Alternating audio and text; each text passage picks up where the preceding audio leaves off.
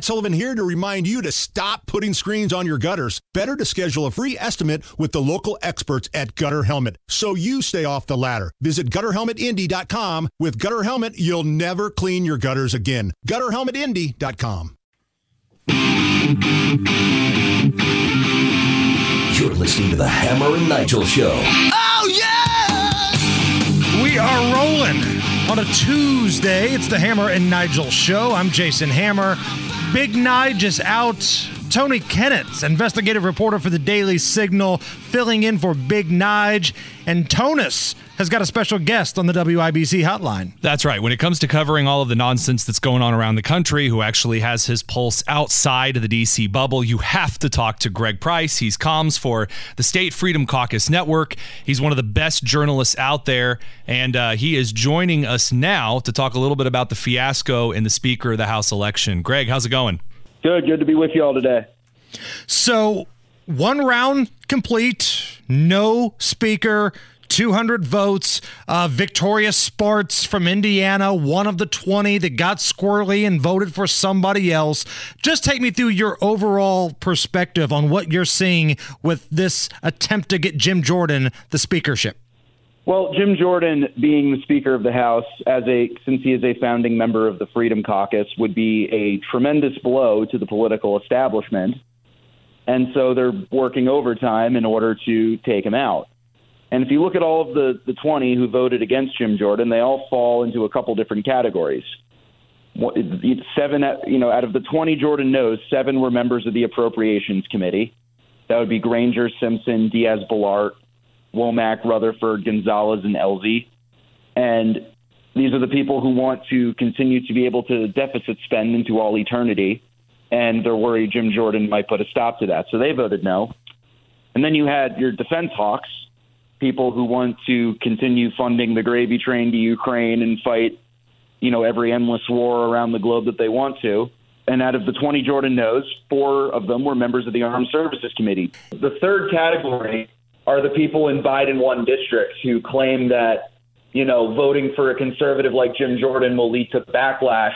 It's almost like a lunchroom situation. The jocks sit over here, The stoners sit over here, this group sits over here, and all of them have their own separate kind of deal. And again, when you want to go to receipts, you go to Price. And what did Price immediately bring up? He pointed out the specific committees of individuals who are pushing back against this.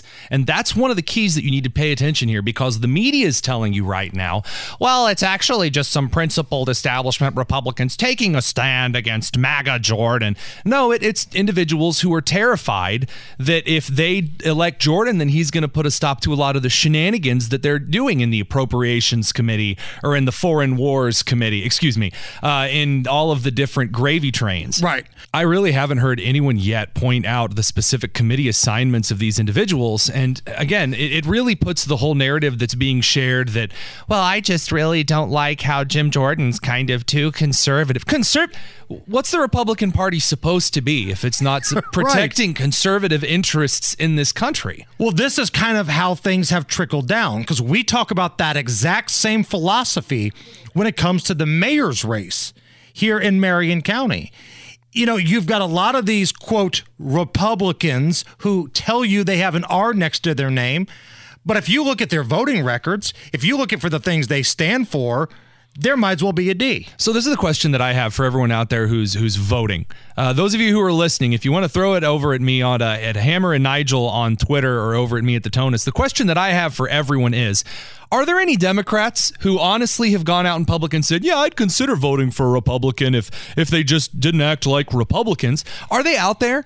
Because the political advisors seem to think so. The political advisors for Shreve and Indianapolis, the political advisors for, as Greg Price said, these past Biden won districts. This is one of the concerns that apparently they have. Where are these moderates and Democrats that say they won't vote for conservatives, but they'll vote for Republicans? Who are they? Because I have yet to meet one. So let's fast forward this conversation just a little bit. We're one vote down, but he did get 200 votes. And it seems like there's a little bit more momentum today than there was last night. What are you thinking here? Well, yeah, if you recall back in January, McCarthy had 19 no's on the first 2 ballots, And then he had 20 no's after Byron Donalds defected from ballot 3 until ballot 11. Right. And so there's certainly so he's in basically the same position that McCarthy was in, except it's, the complete opposite. It's now not the Freedom Caucus rebelling against the establishment. It's the establishment rebelling against a founding member of the Freedom Caucus. So there is certainly room to push back into his opposition. And the thing about his opposition is that these 20 people, they can't articulate a specific reason why they're opposed to Jim Jordan being the speaker. Like back in the 20 who voted against McCarthy back in January had actual policy goals that they wanted to achieve and actual concessions they wanted him to make. All of these people are voting against Jim Jordan just because he's Jim Jordan out of personal spite. And as I mentioned, a lot of them are on specific committees that have a lot of power in D.C. that a speaker like Jim Jordan would be a threat to. So, Greg, do you buy the Bud Light theory? This is something that Tony and I were talking about earlier in the show. Ever since the Bud Light Target situation, some of the conservative folks feel like they've got a little bit more power that they didn't even know that they had. And it feels like since last night, some big-time conservative media members, big-time conservative donors, more than anything else, have maybe put the fear of God into some of these folks that were going to vote against Jim Jordan. The fear of the backlash, the Bud Light effect, if you will. Do you buy that? Yeah, I do. I mean, I think if you think about what the GOP was like when, Jim Jordan was first elected, or maybe even first ran the Freedom Caucus, the idea that Jim Jordan would ever be Speaker of the House would have that would have not been a thought in anyone's mind. But, the America First wing of the party has taken over, and you've seen a lot of these members, like Carlos Jimenez, one of the people who voted no, was complaining about the pressure that he was getting and the amount of calls that he was getting to his office because of, allies of Jim Jordan. And, obviously they're now afraid. And if their chief complaint is that, too many people are calling a representative asking him to vote in a certain way, that, there is an army behind this movement, and there certainly is. And, we'll see what happens with these 20 Republicans, but, there's definitely going to be a lot of backlash in their districts if they don't eventually vote for Jordan, especially, the 8 or so that represent R plus 10 districts. Right. There's a couple of those that voted no on Jordan. And this is one of the things that I really want to bring to you, because I know you've been tracking this on X as closely as I have, that, you looked at the backlash that Bacon received when he talked about how principled and wonderful he was and how he was going to do what's best for the country.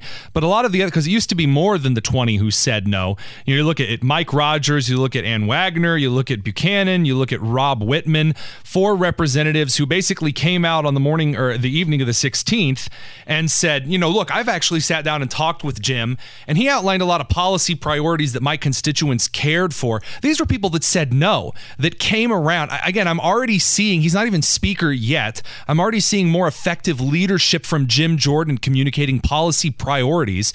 Do you think that he's going to be able to do that same kind of leadership style that he's communicated already with enough of the 20 to move this before, let's say, the 8th or 9th round of voting? Well, I think if he can't get it in at least maybe 5 rounds, then a lot of, the Scalise allies that are backing him, I think they've indicated that they may back out. But I think the thing that separates Jim Jordan from Kevin McCarthy is just that. Kevin McCarthy had to cut deals with the 20 that were opposing him back in January in order to become speaker in the first place. It had nothing to do with, a certain set of policy goals. He was forced to make concessions to these people for them to vote for him, and then they vacated the chair when, in their eyes, he was not keeping those promises. Jim Jordan, on the other hand, is winning these people over specifically based on policy goals, and so that is a recipe, I think, for a better functioning caucus. Oh, it's huge than we've seen under Kevin McCarthy, and if he can do that with all of these remaining holdouts, I think we're gonna, I think we'll. My predictions are sometimes good and sometimes bad, but I think having a caucus with an elected speaker based on policy goals rather than threats if they don't keep certain ends of the bargain is a better is a better recipe for a functioning House of Representatives. 100%. I couldn't have said that better myself. And as far as predictions go, a lot of time this is like being the weatherman. You know, sometimes things come out of left field and screw up the prediction, and I'm not holding you to that. But I do want to point out that, again, when it came to McCarthy, and you outlined this perfectly, McCarthy made concessions to get his votes, whereas the communications from the offices, again, of Mike Rogers, Ann Wagner, Buchanan, Whitman, they say that basically once Jim Jordan outlined this is where he wants to go, I was on board. That doesn't sound like concessions. This sounds like Jim Jordan communicated, here's where we need to be, and people got in line. That's a different kind of leadership. Yeah, 100% right. And as I said, like, that's what doomed McCarthy from the start. Is Absolutely. That he made all of these promises that he never had any intention of keeping and never even had the ability to keep, because, you know, you can't have – there's not going to be a single subject spending bill with Democrats in charge of the other two houses. And then on top of that, he gave Matt Gaetz or anybody else the ability to vacate the chair just on one vote.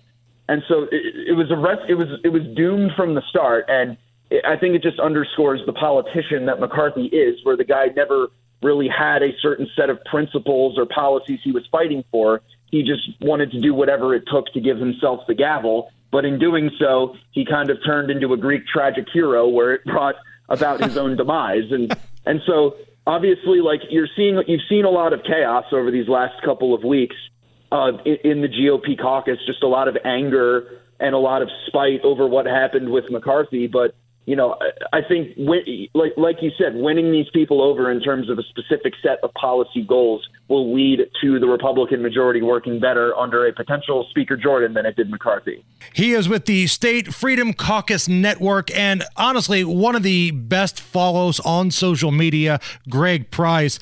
Greg, I appreciate you taking the time to join us here today, and I know you're a Philly guy, you're a Philly dude. Go Eagles. I'm a Cubs fan here in a state with no Major League Baseball, but damn it, Kyle Schwarber went to IU. He used to play for the Cubs, as did Castellanos. Man, I'm rooting for you guys to win this whole thing. Appreciate that. Let's go Fightins, baby. Here you go. Greg Price, thank you. It's the Hammer and Nigel Show.